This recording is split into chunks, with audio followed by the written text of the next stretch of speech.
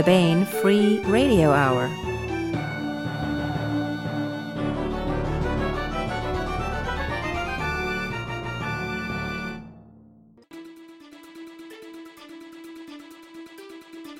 On this week's podcast, Filk. That is, the music of science fiction and fantasy, featuring several of the genre's top practitioners, plus Part 55 of our complete audiobook serialization of Larry Correia's Hard Magic. Let's get started.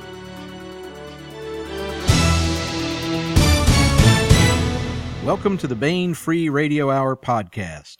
Glad you're here with us. I'm contributing editor Gray Reinhardt, once again sitting in for Baen editor Tony Daniel.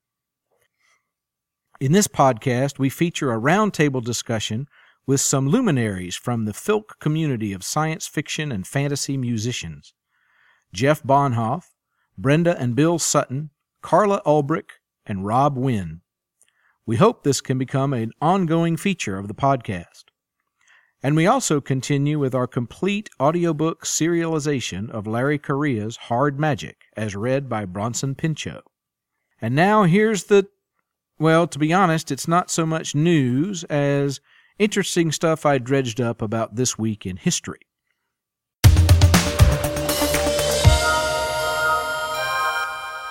This podcast is being recorded the week of April 20th, 2015, for release on the 24th. Since our topic this week is the music associated with science fiction and fantasy, you might be surprised that I actually found a couple of related history items. First, some science and particularly space-related items that you might find interesting. This week in 1953, Francis Crick and James Watson published their paper describing the double helix structure of DNA. That discovery would eventually earn them a Nobel Prize. Moving from biology to space, this week in 1933, the rocket scientist Annie Easley was born in Birmingham, Alabama. You may not have heard of her, but she was a remarkable woman. In the days when women, and particularly black women, were often denied educational opportunities, Easley studied at Xavier University in New Orleans and then moved to Cleveland, where she was hired by the National Advisory Committee for Aeronautics, the predecessor to NASA. She earned a degree in mathematics and worked as a computer scientist at NASA for over 30 years, where one of her greatest contributions was to the Centaur upper stage program. Staying in space, 25 years ago this week, in 1990, the Space Shuttle Discovery launched from the Kennedy Space Center on mission STS-31 to deploy the Hubble Space Telescope. The pilot on that mission was Charles Bolden, who in 2009 took over as the current administrator of NASA. Your host had the pleasure of being part of the landing recovery team for that mission when I was stationed at Edwards Air Force Base. That mission also has a direct connection to this week's podcast topic, since one of the wake-up songs played for the crew was actually a Filk song, Cosmos by Frank Hayes, who has won multiple Pegasus Awards for excellence in filking and is a Filk Hall of Fame honoree. And that gets us to genre history. This week, in 1933, World Fantasy Award-winning author and screenwriter Peter S. Beagle was born in New York City. Probably best known for his novel The Last Unicorn, Beagle was also nominated for a Pegasus Award for excellence in filking in 1989 in the Best Fantasy Song category for Magician's Wives. Finally, for the history, this week in 1912, Golden Age author and science fiction grandmaster A.E. Van Vogt was born in Gretna, Manitoba, Canada.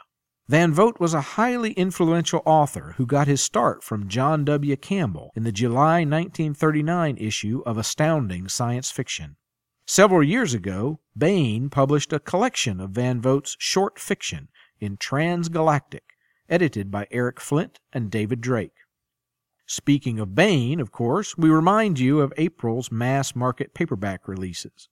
First, 1920, America's Great War, an alternate history thriller by Robert Conroy in which Germany, victorious in the First World War, invades the United States along the Mexican border, and the U.S. desperately resists the German onslaught. And Balance Point by Robert Buettner, the third installment in the Orphan's Legacy science fiction adventure series, in which covert operators Jason Parker and Kit Bourne must penetrate the insular and repressive world Yavet in order to foil a plot that threatens to turn the interplanetary Cold War II hot and nuclear. You can find these titles at booksellers everywhere.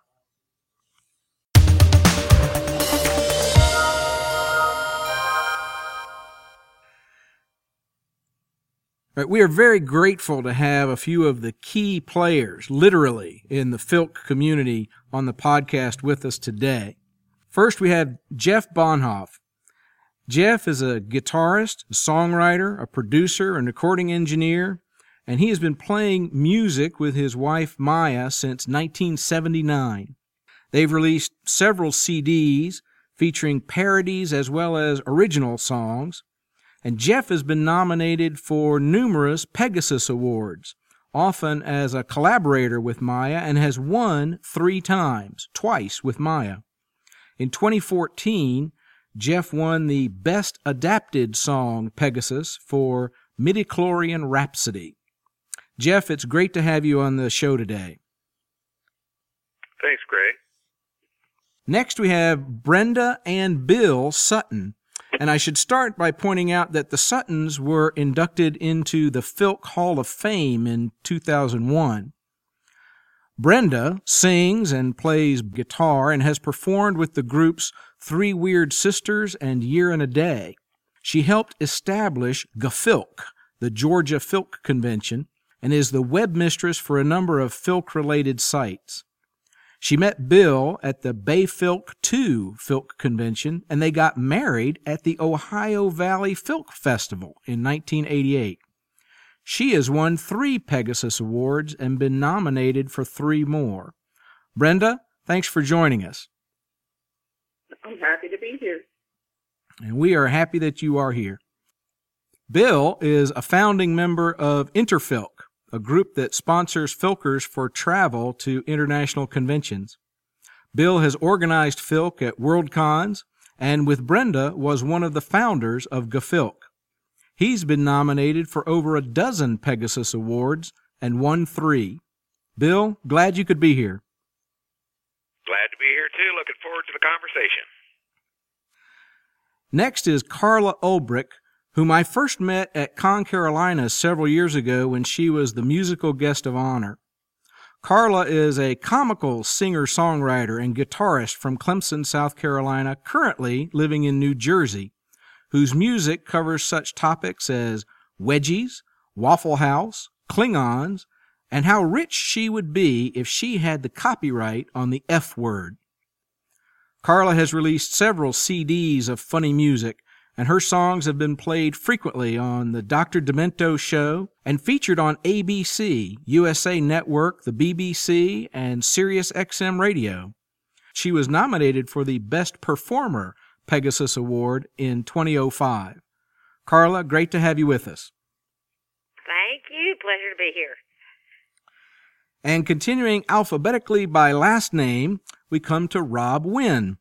Now, Rob is a man of mystery, as he has much less available information online than the other people, but I was able to discern that he's been one of the organizers of GFilk, and in 2001 was nominated for a Pegasus Award in the Best Filk Song category. Rob, thanks for being on the podcast. Absolutely happy to be here. Now, it's good to start with the basics in case we have anyone listening for the first time. And I've glossed over the issue, but does anyone want to answer the burning question, what is Filk? Well, Filk is a word that's kind of like aloha. It means a lot of different things depending on its context. So we sometimes use the word casually as a verb to mean to write a parody or to appropriate a tune, to write lyrics to it. But that's not all the Filk. Yes, that's just a specific kind of Filk. Generally, the way I like to differentiate it, this is Rob Wynne, by the way. Filk is a verb that means to sit down and share music with other people at a science fiction convention or with science fiction fans. That's really all there is to it. It's a community. The stuff you do in that community is Filking. There's a lot of stuff that sounds like it might be Filk, and people go, is that a Filk song or not a Filk song? And I say, well, that's adjacent to Filk. It's the kind of thing Filkers like. But Filking is what actually happens inside the community. So that's my personal line around the topic. Well said.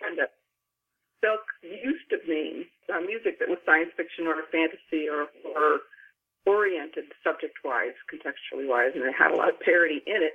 But it's come to mean anything that gets sung at a Filk sing or by a Filker, and so it's a very, very broad interpretation of what is Filk. But that's generally where it falls down. Is anyone going to tell the origin story with the typo? Yeah, we're going to get to that. I'm fascinated by this thing of Filk being more a verb than anything else. That's actually new to me and has never been explained to me in that way before.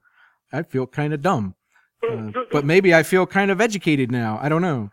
Kind of the other F. This is Jeff. It's kind of the other F word. You can use it as a verb. You can use it as a noun.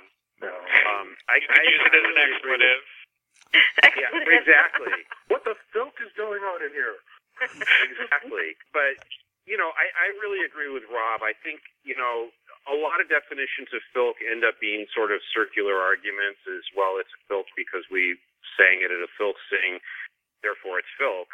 But what it really comes down to me is it's a community. And so, I think a lot of people tend to kind of almost, especially newcomers, will stress out about whether they belong. And it's, if you want to be here, you belong. And what you do is fine in a Filk circle. I've seen people do Broadway tunes. I've seen people, do heavy metal songs or whatever. A lot of times I know when Maya and I first came into the community, we really didn't have any material that you would consider Filk, by any strict definition of it. But, people still accepted us quite readily just because we wanted to be there. So it's community to me. And one of the reasons I like to make that distinction prominent is because there's an awful lot, especially in recent years, where there's been a lot of musical communities growing up in the science fiction, fantasy, geek cultures that is independent of Filk, that has come up with its own traditions and its own cultures. You got your wizard rock people, you got your Time Lord rock people, you got your geek rock people, you got your funny music project. And all of those are things that Filkers go, ooh, that's really good, I want to hear more of that. But we don't have the right to appropriate them into our community. They have to come and join us. And if they don't want to and they want to define themselves differently, I don't think it's right to say, well, you're Filky, you just don't know it. So That's kind of why I like to make that distinction because, everything that happens at a Filkcon is Filking. But that doesn't mean that there's not a lot of stuff out there that sounds like Filk, and it's not a genre. It's not a genre that you can draw a line around and say everything that has this topic is necessarily a Filk song, even if it's the sort of thing Filkers will like. Yeah, this is Bill. I think we see that in the evolution of the use of the word. Originally, it very much referred to a fan-oriented parody, and pretty much that was the consistent usage of it. Then it began to be used more to refer to kind of what people did sitting around in a circle at night. Then as the music became more original, new stories were coming up in the music that had nothing to do with what was out there in the literature or the movies. Perhaps it expanded to hit other science topics that would normally not be part of storytelling. Then it became a reference to the music itself, but that became really hard to hold the definition because, as Rob said, there are a lot of people now in particular that have discovered the joys of what 20 or 30 years ago was a pretty small contingent of people. Now you've got, at that point, the largest science fiction convention in the world was the World Science Fiction Convention. which has not grown very much since those days. But then you have San Diego Comic-Con, which absolutely dwarfs the largest WorldCon ever, and is a group of people who absolutely fit the definition of the fanish culture, and yet they have no tradition, even though their songs are the same subjects, they're the same styles, they're the same people that you really enjoy sitting down and listen to. They don't have the same tradition of getting together and sitting around in a room and singing, and perhaps that's because the parties are better at San Diego Comic-Con, I don't know. So just in recent years, this idea of defining it as the community has become more and more popular. And I'd almost venture to say that where in the past the most divisive question you could ask of Filkers is the question, what is Filk? I find people more and more coming together with that definition of the community that Rob gave. This is Jeff. I think one other thing that I think distinguishes the Filk community from the other music communities in fandom is that my observation, and I may well be wrong, this is just what I've seen, is that the other music communities, there's much more of a kind of a sharp line between the performers and the audience. You know, you sort of have well-known groups of performers who perform at conventions and do concerts and so on, but you don't have as much audience participation, whereas in the Filking community, it's the line between the performers and the audience is kind of squishy, in that we do have Filk circles that, you know, where everybody is welcome to participate. Not everybody chooses to, but it's the people who tend to do concerts are not necessarily the only people who make music. Well, speaking of making music, this seems like a good point to play a song and to provide an example of the parody type of Filk for our listeners. The first song we're going to play is Jeff's Midichlorian Rhapsody, which, as I mentioned before, won the Pegasus Award last year for Best Filk Song. Actually, Best Adapted Song. Oh, Best Adapted Song. Thank you. I've got no real life.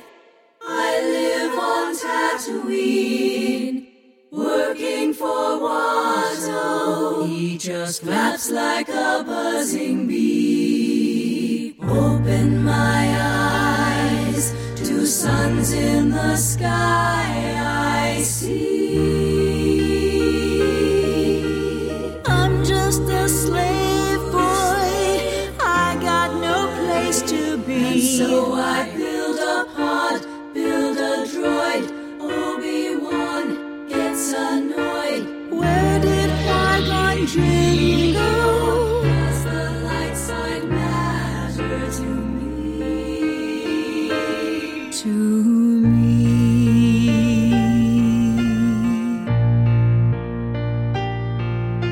Mama just met a man, put a needle in my arm, got a look of deep alarm. Mama, he says that I'm the one, and now he says that I must go away. Mama, ooh, didn't mean to make you cry. If I don't win the speed pod race tomorrow, carry on, as if I were not splattered.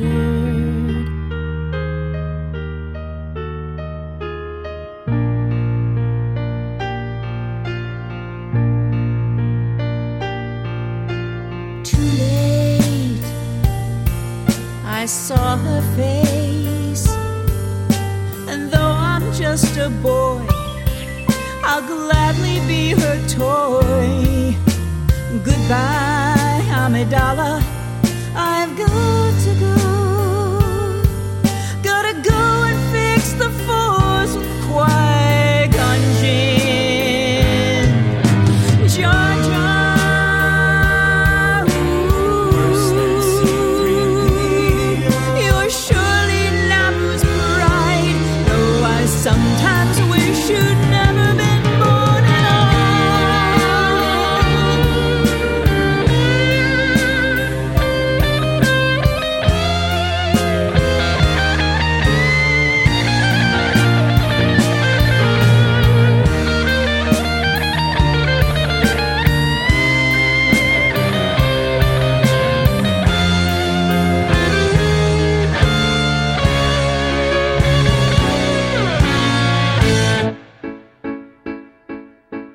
I see a little tinty kettle of a droid. Boba Fett, was your father named Django? Was the Duke of Lightning very, very frightening me?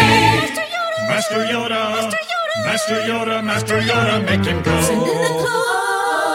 I pout like a small boy, why does she love me? He pouts like a small boy, in him what does she see? This sad romance, just a monstrosity. Laser gun, 3PO Kenobi, let me grow. Mace Windu, no, we will not let you grow. Let him grow. Mace Windu, we will not let you grow. Let him grow. Mace Windu, we will not let you grow. Let me grow. We will not let you grow. Let me grow. We will not let you grow.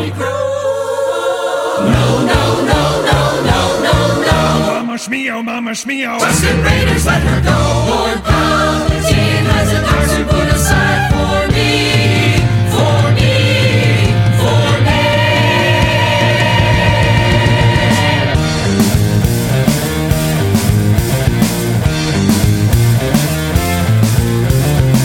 So you think you can train me, just one more Jedi? So you think you can burn me and leave me to die? Kenobi, can't do this to me, Obi. Just gotta go dark, just gotta go dark side, it's clear.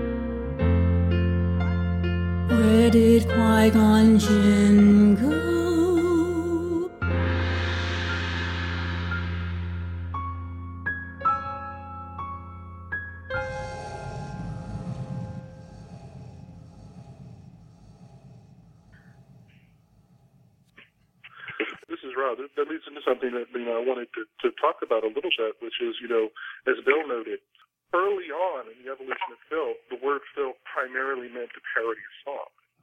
And one of the reasons for that, and something that a lot of people don't necessarily realize, is that filking started in the 1940s, 1950s, way back. And the primary method of distributing a Filk song was in a fanzine, in a paper fanzine that got mailed. And so if you wrote your Filk song in, Massachusetts, the guy reading your fanzine in Oklahoma City would look at it and it's like, if I don't know that tune, I can't sing it.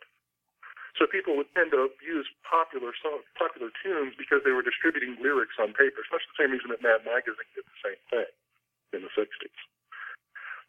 Today, it's a lot easier to distribute original song content because of the internet and recording technology being what it is. And, it's a lot easier to just say, here's the song I made that you can now listen to with your ears instead of having to interpret it through paper fanzine.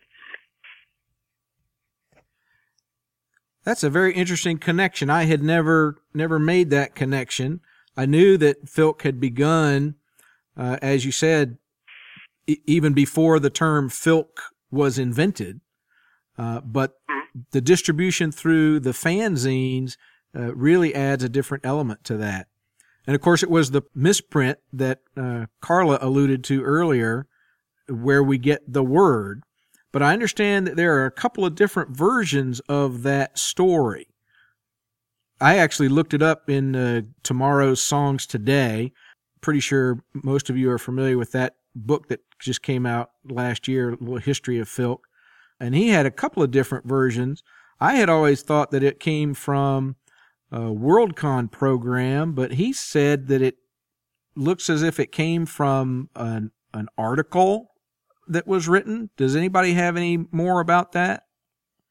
Yeah, like anything else, Bill, like anything else, there were lots of apocryphal stories because everything got told and retold. But some pretty deep research by Lee Gold, along with Karen Anderson, who's acknowledged as being the first one to actually use it in print, has really said that the stories all boil down to not only was it a fanzine, it was an unpublished fanzine article, that the word was used, the article was never published because the content was a bit bawdy, but someone had seen it before it was sent out in the zine, and that would have been Karen Anderson, who then she and her husband Paul used name Filk as the description of the song that they wrote in her fanzine, which I will not even attempt to state the title of because it's in German and is therefore fairly unpronounceable.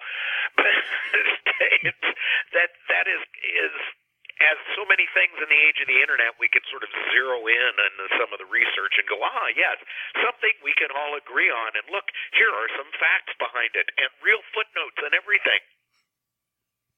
And then everyone will still continue to tell the stories they like best anyway. Exactly. That's a folk process. Yeah. One of my favorite sort of jokes on the whole, why folk is a word, is that folk is folk music for very narrow values of O. Wow. And in the world of folk music, we have the same arguments about what is folk. If you want to start an argument on an email thread, ask that question too. It's just as inflammatory. Oh, absolutely. Yeah. Well, actually, Filk has resolved it, but folk hasn't. There's a terrific song by Dr. James Robinson to that subject about what is a folk song, and it goes on into great detail about all the things that that can't be folk because this or that or the other, and at the end of it you're left with nothing really qualifies because the definition was too strict. Exactly. Jeff's comment is really an important one. That Filk is what is sung by Filkers, by people who identify as Filkers. There's a lot of stuff that is sung by Filkers by people who don't identify as being Filkers, like Jonathan Colton and Weird Al Yankovic. We sing a lot of their material, but they do not identify as Filkers.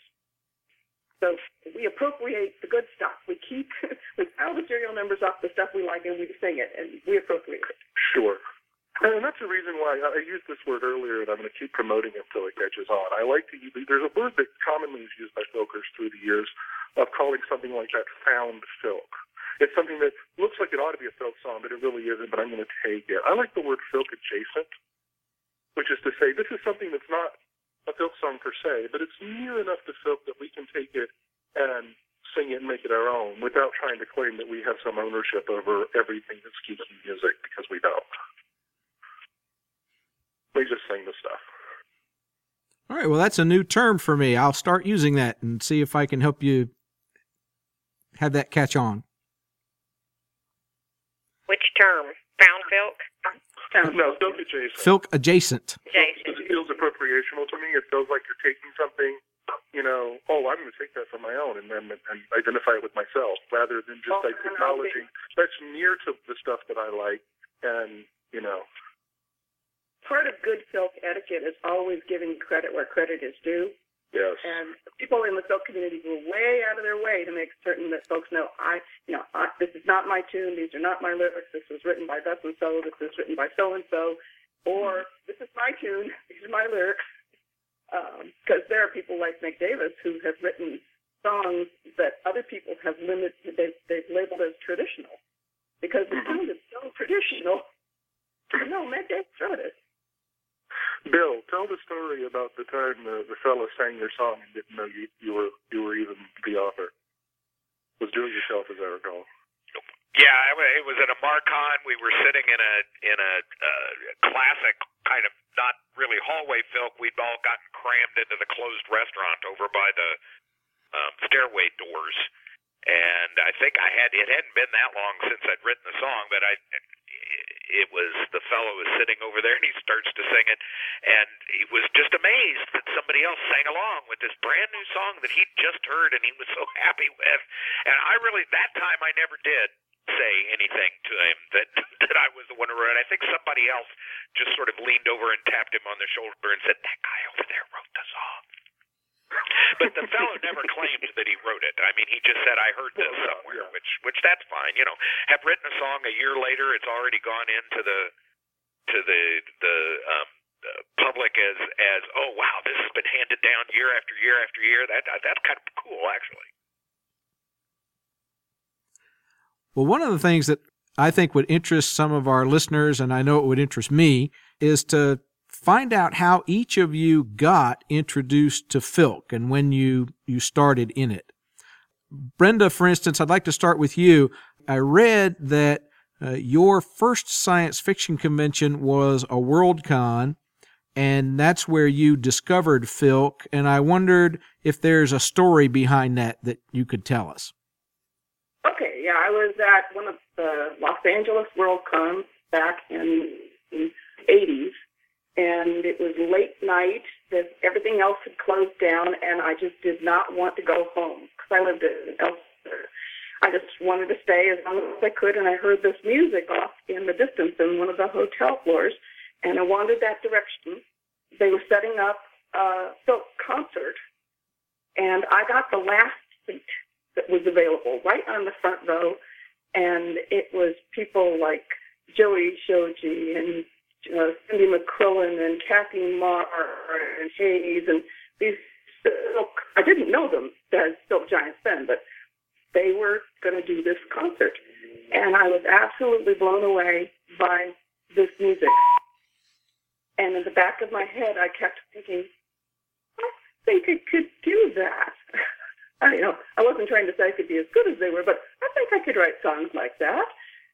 So after the Worldcon was over, I went home, and some friends dragged me up to a Lost Con where I heard Joey Shoji for the second time. And I ran home and wrote my first Filk song and came back the next day and sang it, and it was that hook that got me, reeled me right in. Excellent.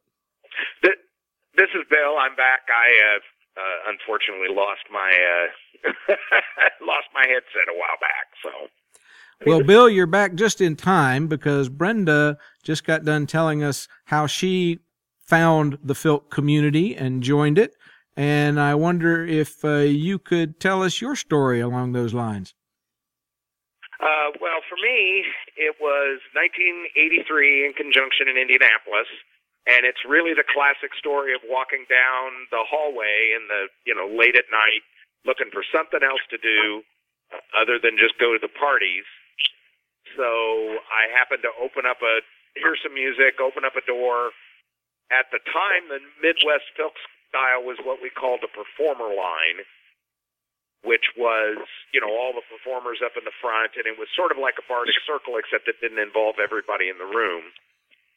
So we ended up with, in the front of the room, as I recall it, the performers were basically Murray Porath, Michael Longcore, Moonwolf, Juanita Colson, Julia Eklar, Bill Roper, Cliff Flint, pretty much anybody you could name that was filking in the Midwest at the time. And I think I plopped down in a chair, listened to it the whole evening.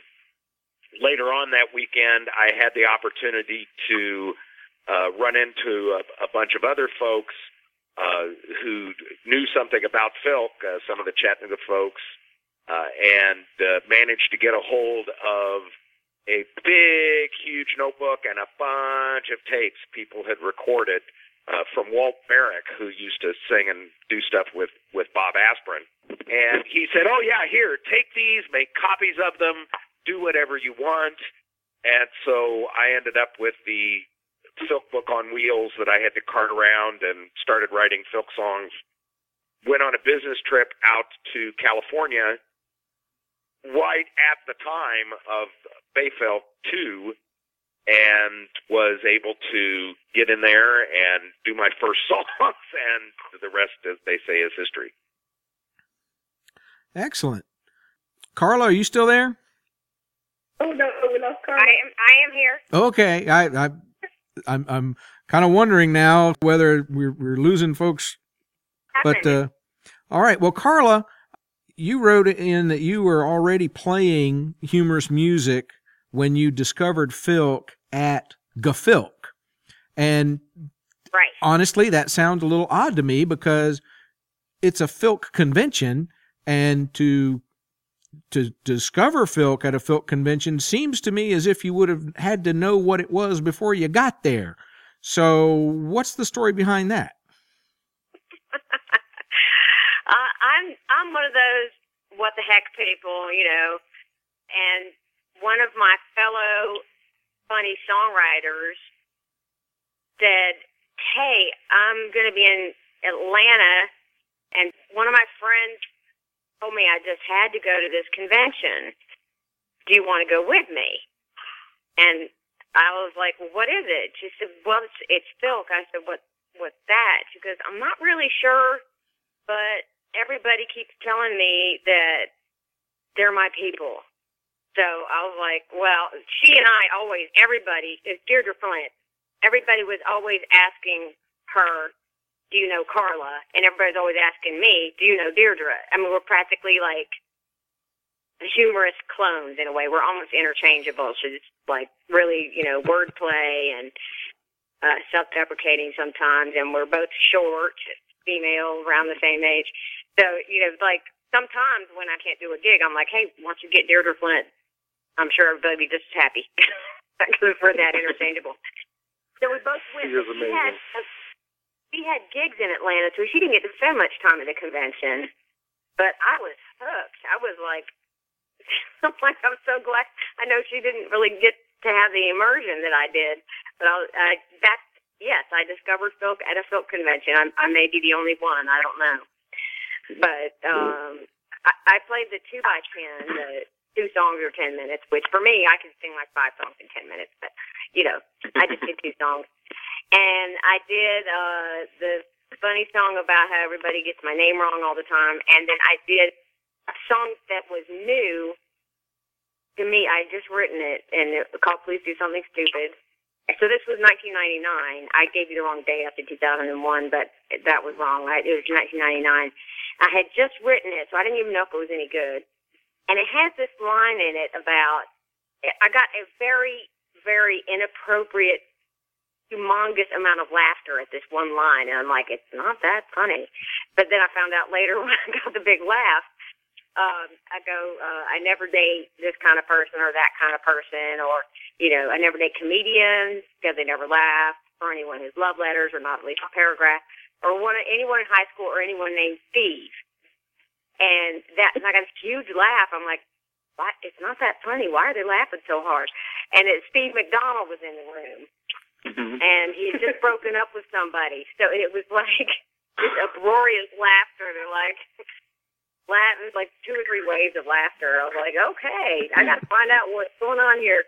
But I loved how, you know, I do spend a lot of time in the folk community, but the folk community can get a lot more me at times because there's a lot of singer-songwriters who don't know anything about tradition, don't know anything about, you know, old traditional folk. There's always the arguments between the traditional folk and the singer-songwriters and all that, and, you know, what's folk and all, as I mentioned before.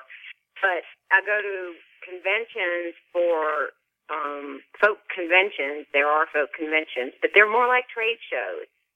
And so people will walk up to you, hand you their card, and go, come to my showcase, and then just walk away. So it's like, it just gets really tiresome.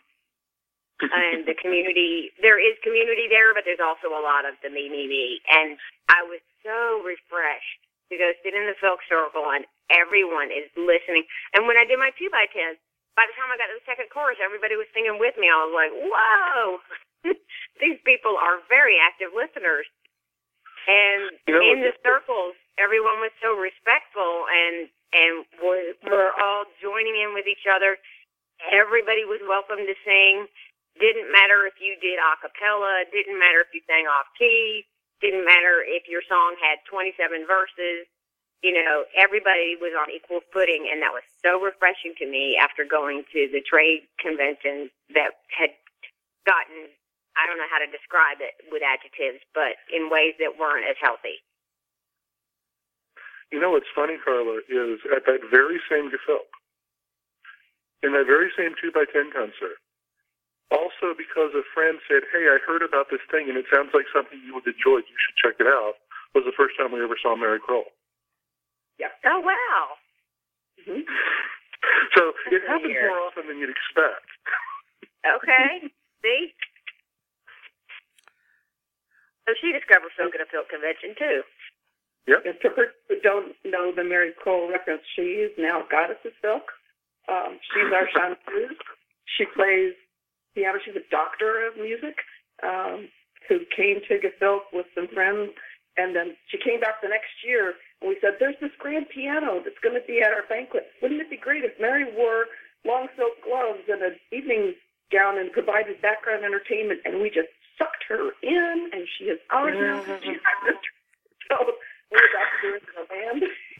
I just left her this weekend up in Canada where we played smooth jazz Filk for 2 hours. I do remember her. A very, very fine musician. I do remember her. I did not know that was also her first. Yep. Yeah. So I didn't mean to derail this completely, but it just sort of always struck me that both of you walked in our door completely unknowing what you were going to find, and you've both been such a huge part of the community ever since. So That's I always funny. associate you together because of that. Neat. That's a great story. How about you, Rob? Yeah. Yeah, Well, thanks, Rob. my story is very much like Bill's. I was a teenager at the time. It was 1985 or 6. I don't remember exactly when. It was a little convention in Virginia. As one of those little conventions, you know, you go to they sort of roll everything up at 6 o'clock and there's just nothing to do except room parties. And being underage, I couldn't get into a lot of the room parties, so I'm wandering around looking for something to do. And I walked past this hotel room that had the door propped open, and there were 3 guys sitting in the hotel room with a couple of guitars, and they were just playing music. And I sort of stopped at the door, and I listened for a bit. And then they said, hey, come on in. So I came in, and they let me sit and listen, and they were singing these songs. And I thought, oh, this is great. This is kind of cool. And then a little later on, I discovered that there were recordings, there were cassette tapes that you could buy that had all this cool stuff on it. I bought all that. Later, when I moved down to Georgia, I eventually got involved with the Filk community in Atlanta. And I was not one of the founders of Filk. I was actually a volunteer at Filk 1 and joined the Con at Filk 2. But I've been on that committee ever since and been involved. But it really was because I wandered past a propped open hotel room door where 3 people were filking in their hotel room. Well, that's pretty cool. And how about you, Jeff? How did you get started in the Filk community? Well, mine's kind of a 2-part story. So it started with Maya selling some stories to Analog Magazine and becoming a pro writer. And really, before we even started attending conventions, the editor of Analog at the time, Stan Schmidt, suggested that we attend the Nebula Awards weekend, this was 1990, and it was at the Hyatt in downtown San Francisco that year. And at that time we lived about 3 hours away from San Francisco Bay Area, so we drove into the city and attended the convention, or the weekend. It's not really a convention. And Friday night there was a party in the Cephala Suite, which was way up high in the hotel. The Hyatt Regency is it's that pyramid-shaped tower in downtown San Francisco. So we're at the party, and I was just geeking out, meeting all of these science fiction writers that are heroes of mine, you know, talking with Robert Silverberg and Paul Anderson and et cetera, and meeting some of the other Analog writers. And then I kind of the same story. I heard some music coming from the back bedroom in the suite. So I poked my nose in, and Jane Robinson and Cynthia Ann McQuillan and Elizabeth Ann Scarborough were having a little Filk circle, although I didn't know what that was at the time, but I really enjoyed the music. I particularly enjoyed some parodies that Jane did, and then we continued to attend conventions for many years without really knowing, the word Filk was never actually uttered at that time.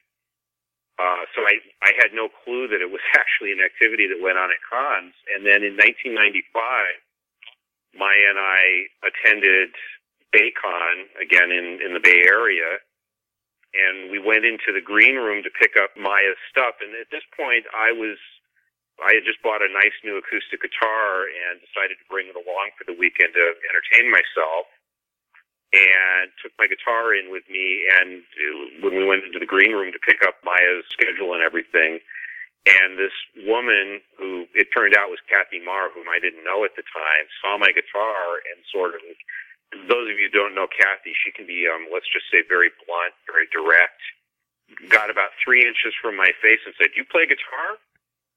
And I kind of went, "Yeah." And she said, "You want to play a concert tonight?" And okay, then. Looked at Maya, and she looked at me, and I said, "Well, we were performing regularly anyway, so it was like, okay." And so the funny thing is, Maya hadn't brought her guitar, and we needed a guitar, and there was a Filker from the Minnesota area who was sort of kind of a semi-guest of the con at the time, a guy named Howie Harrison, who happened to be there at the time. And I said to Kathy, we're going to need to borrow a guitar for Maya if we're going to do a concert tonight. And Howie kind of looked at me and said, "Well, I might loan you my guitar, but I need to see if you're worthy." So I had to go up to his hotel room with him with my guitar and jam with him for about a half an hour and, kind of pass his test. And then he let us borrow his guitar. So we did the concert that night, and we heard a bunch of other people. And it was really funny. Jane and Cynthia were performing right before us on the schedule, and they had actually set up a little kind of backstage area, which is kind of unusual at BayCon, but they had it that year. And so we were backstage tuning up and everything, and I saw Jane and Cynthia, and Jane came up and gave me a big hug and said, "I was wondering when we would see you again." And we went to our first Filk Circle that night afterwards. And like I said earlier, we didn't have any real Filk material at the time, but people were still very receptive to us, and we've been doing it ever since. Well, that's great. I think a lesson that I have learned from that maybe our listeners can put into play is if they're at a convention and they hear music, they should follow it and see what happens.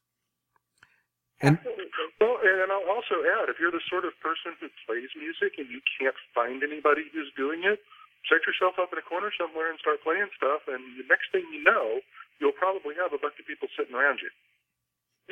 Well, it's like if you're lost in the woods, you should always carry a deck of cards so you can sit down and play solitaire, and someone will come up and tell you to play the Black Queen on the Red King, and you'll be found. If you go to a convention, corner start playing a song on a guitar, somebody's going to come up and either sit down and also start playing or singing. They'll tell you they know different words to that same tune. Well, this sounds like a good spot to play another tune. And in fact, I think this is a good spot for us maybe to close out part 1 of this discussion, and we'll save part 2 for next week. But we'll close out with Carla's Duet with a Klingon.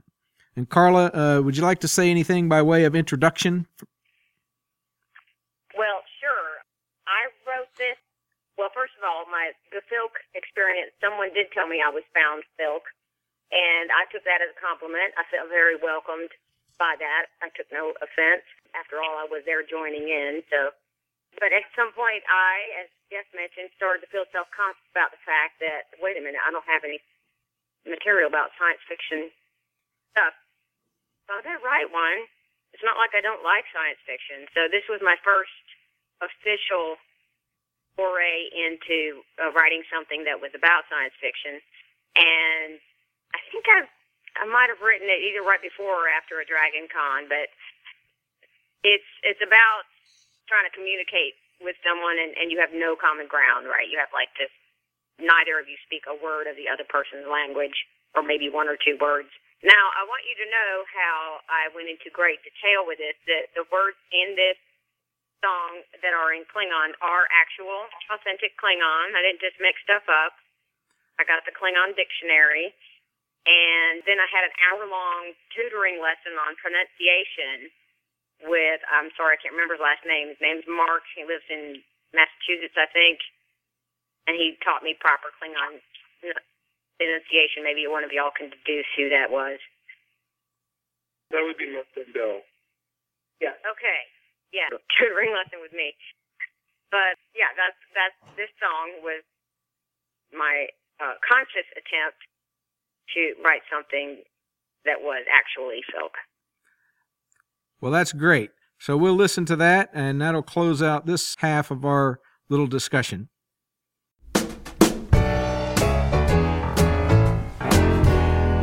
I say potato, and you say Nach. I like tomato, and you like Hurg. potato, Nach. tomato. Hurg. Let's call the whole thing off. I say pajamas, and you say Nivna. I like bananas, and you like Hadebach. pajamas, Nivna. bananas. Hadebach. Let's call the whole thing off.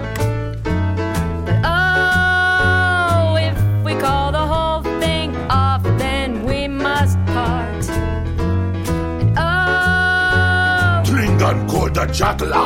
huh? The Jatl Bela. Ha Majachuch. I cannot speak Klingon. Jiyajbe. I have no idea what you're saying, Jishakbe. and I don't care. Bijatl Eyemev. Oh, hush, we better call the calling off. Let's call the whole thing off.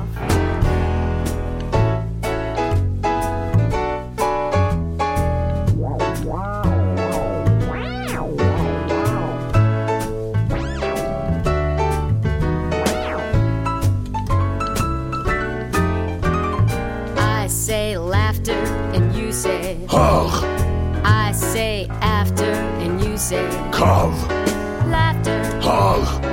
after. Kav. Let's call the whole thing off. Oh, if we call the whole thing off, then we must part. Oh, Bijek Bezuk Vaj Biker. don't you know any English? Surrender or die. Oh, well, then if you say, Lu. then I'll say, okay. If you say, Kaibe. I'll say, no problem. Top. Whatever. Nuk Jatl. What? We better call the calling off. Let's call the whole thing off. Cha Wedge Losh.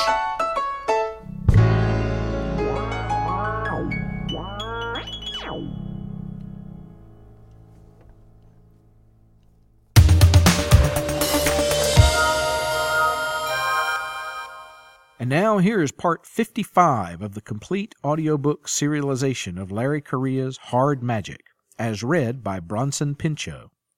This portion of Hard Magic is provided by Audible.com. Get the complete audiobook at Audible.com.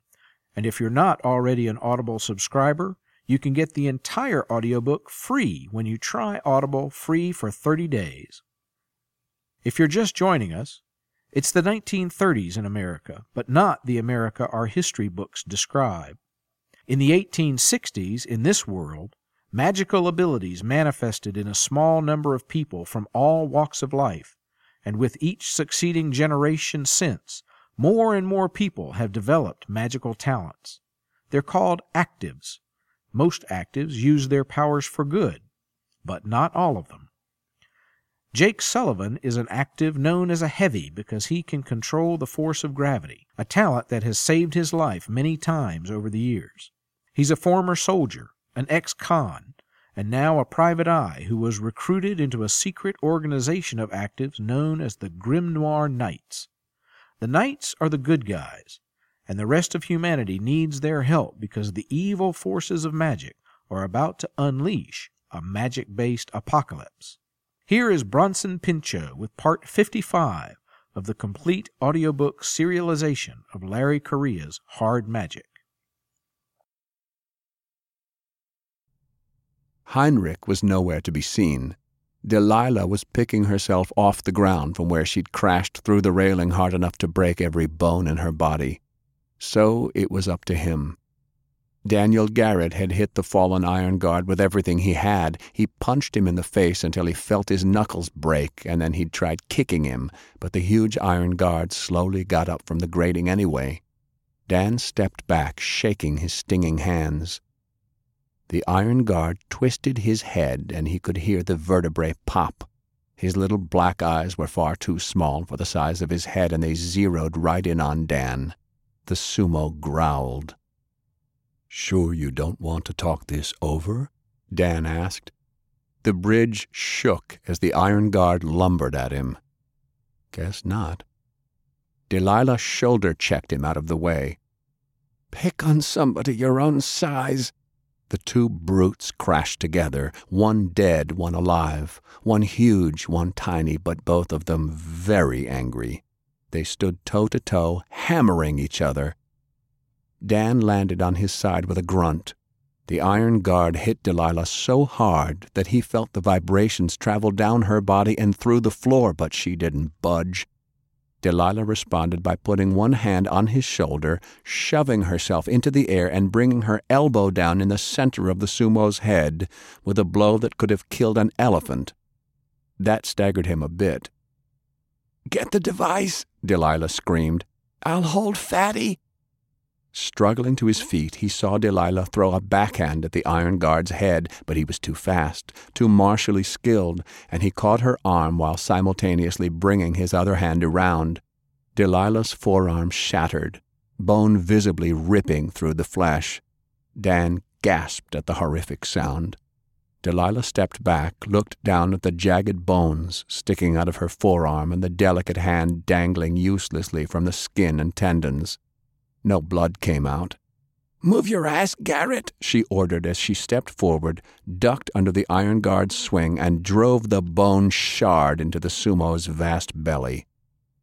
Dan heard the iron guard gasp as the bones penetrated his body, but was too busy running for engineering to look back. A hand appeared over the edge of the railing. "Heinrich!" He was alive and pulling himself up. He didn't dare stop to help his friend. He could feel the air humming with the Tesla device's energy. The lights were no longer red. He was in the engineering section. He jumped over the dead bodies of the Imperials he'd murdered and the pile of twisted bones and smoking fat that had been their torch. There was a single man standing in his way wearing the same red and black robes as the other iron guards, but this one wasn't nearly as physically intimidating. Skinny and rat-like, this had to be the Lazarus. He was blocking the steel door. Dan could feel the G-Hotel on the other side. But then the Lazarus moved a scabbard around in front of his body and drew a sword. His English was perfect. "I am not the warrior my brothers are, but I am more than a match for the likes of you." He tossed the scabbard away and lifted the blade in both hands. The eviscerated bodies were starting to move, groaning and whimpering on the floor as they came to. Even the ashen pile of bones was stirring. The dead soldiers began to cry out in agony. The Lazarus hissed, "I am Hiroyasu of the Iron Guard, and my magic is based in suffering." There was a gray flash as Heinrich surged past. Hiroyasu swung the sword through the blur. Heinrich rematerialized, blocking the weapon before it could come back up.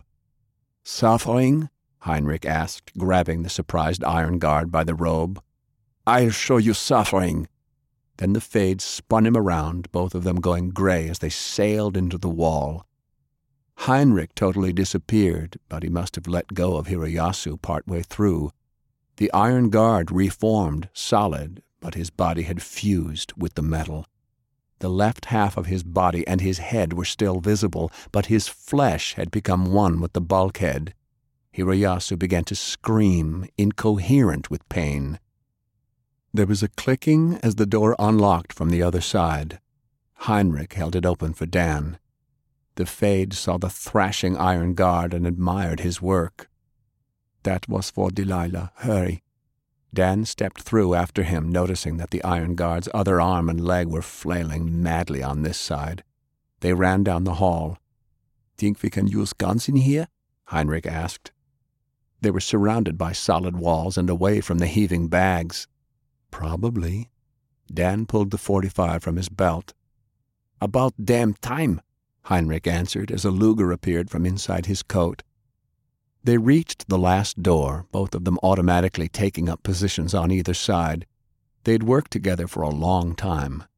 There was a round glass window, and when he risked a glance through, he could see a strange device crackling with electricity sitting in the middle of a table. That's it. There were a bunch of men in long black coats surrounding it. He tried the latch. Locked. Heinrich nodded, knowing what to do. He faded, but as he did so, 2 Shadow Guard appeared, took the geode held between them, and traveled it away. Faye woke up groaning. She felt nauseous. "Hold still, you lost a lot of blood," Francis told her. She looked down. Her pant leg had been torn off, and her calf had been wrapped in a bandage. It really hurt. There was more gunfire. She checked her head map. The Tokugawa was in chaos. Grim-Noir and pirates were spread all over the big ship. The pirates were headed this way, being chased by Imperium. Some of her friends were in the middle of the ship looking for the big evil magic super bomb, but it had just traveled to the very bottom. She was having a hard time seeing down there. At first she thought it was because of the blood loss making her silly-headed, but then she realized that the black fogginess came from the chairman. His power was so big that everything around it was cast in shadow, but the big, evil, magic super bomb was dragging so much power up out of the middle of the world that it illuminated even him. Somehow she knew they only had minutes. The illumination showed that a couple of her friends were down there, surrounded by Iron Guards. But there was something else. The power wasn't just being attracted to Tesla's invention. There was another spot in the middle of the ship. It was glowing too.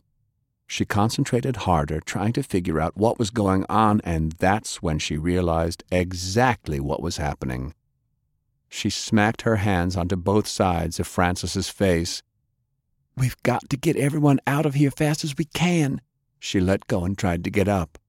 "Stay still, you're in no shape to move." "No, you don't understand. It isn't what anyone thought it was. Everyone is wrong. The chairman is wrong. We've got to go. I've got to bring everyone onto the Tempest." "What?" "Don't move. You're still bleeding from—" "Ah, you are such a boy. You know I see the world different than everybody else. Listen, do you trust me or not?" Francis was perplexed. "Yeah, I guess." "Then get a bucket and fill it with nails and broken glass and anything else you can use to stab people with your brain, and get that blimp in the air. We've only got minutes." He nodded. She could see it in his eyes. He didn't have a clue what she was talking about, but God bless him, Francis actually trusted her. She kissed him on the cheek and traveled before she could see his reaction.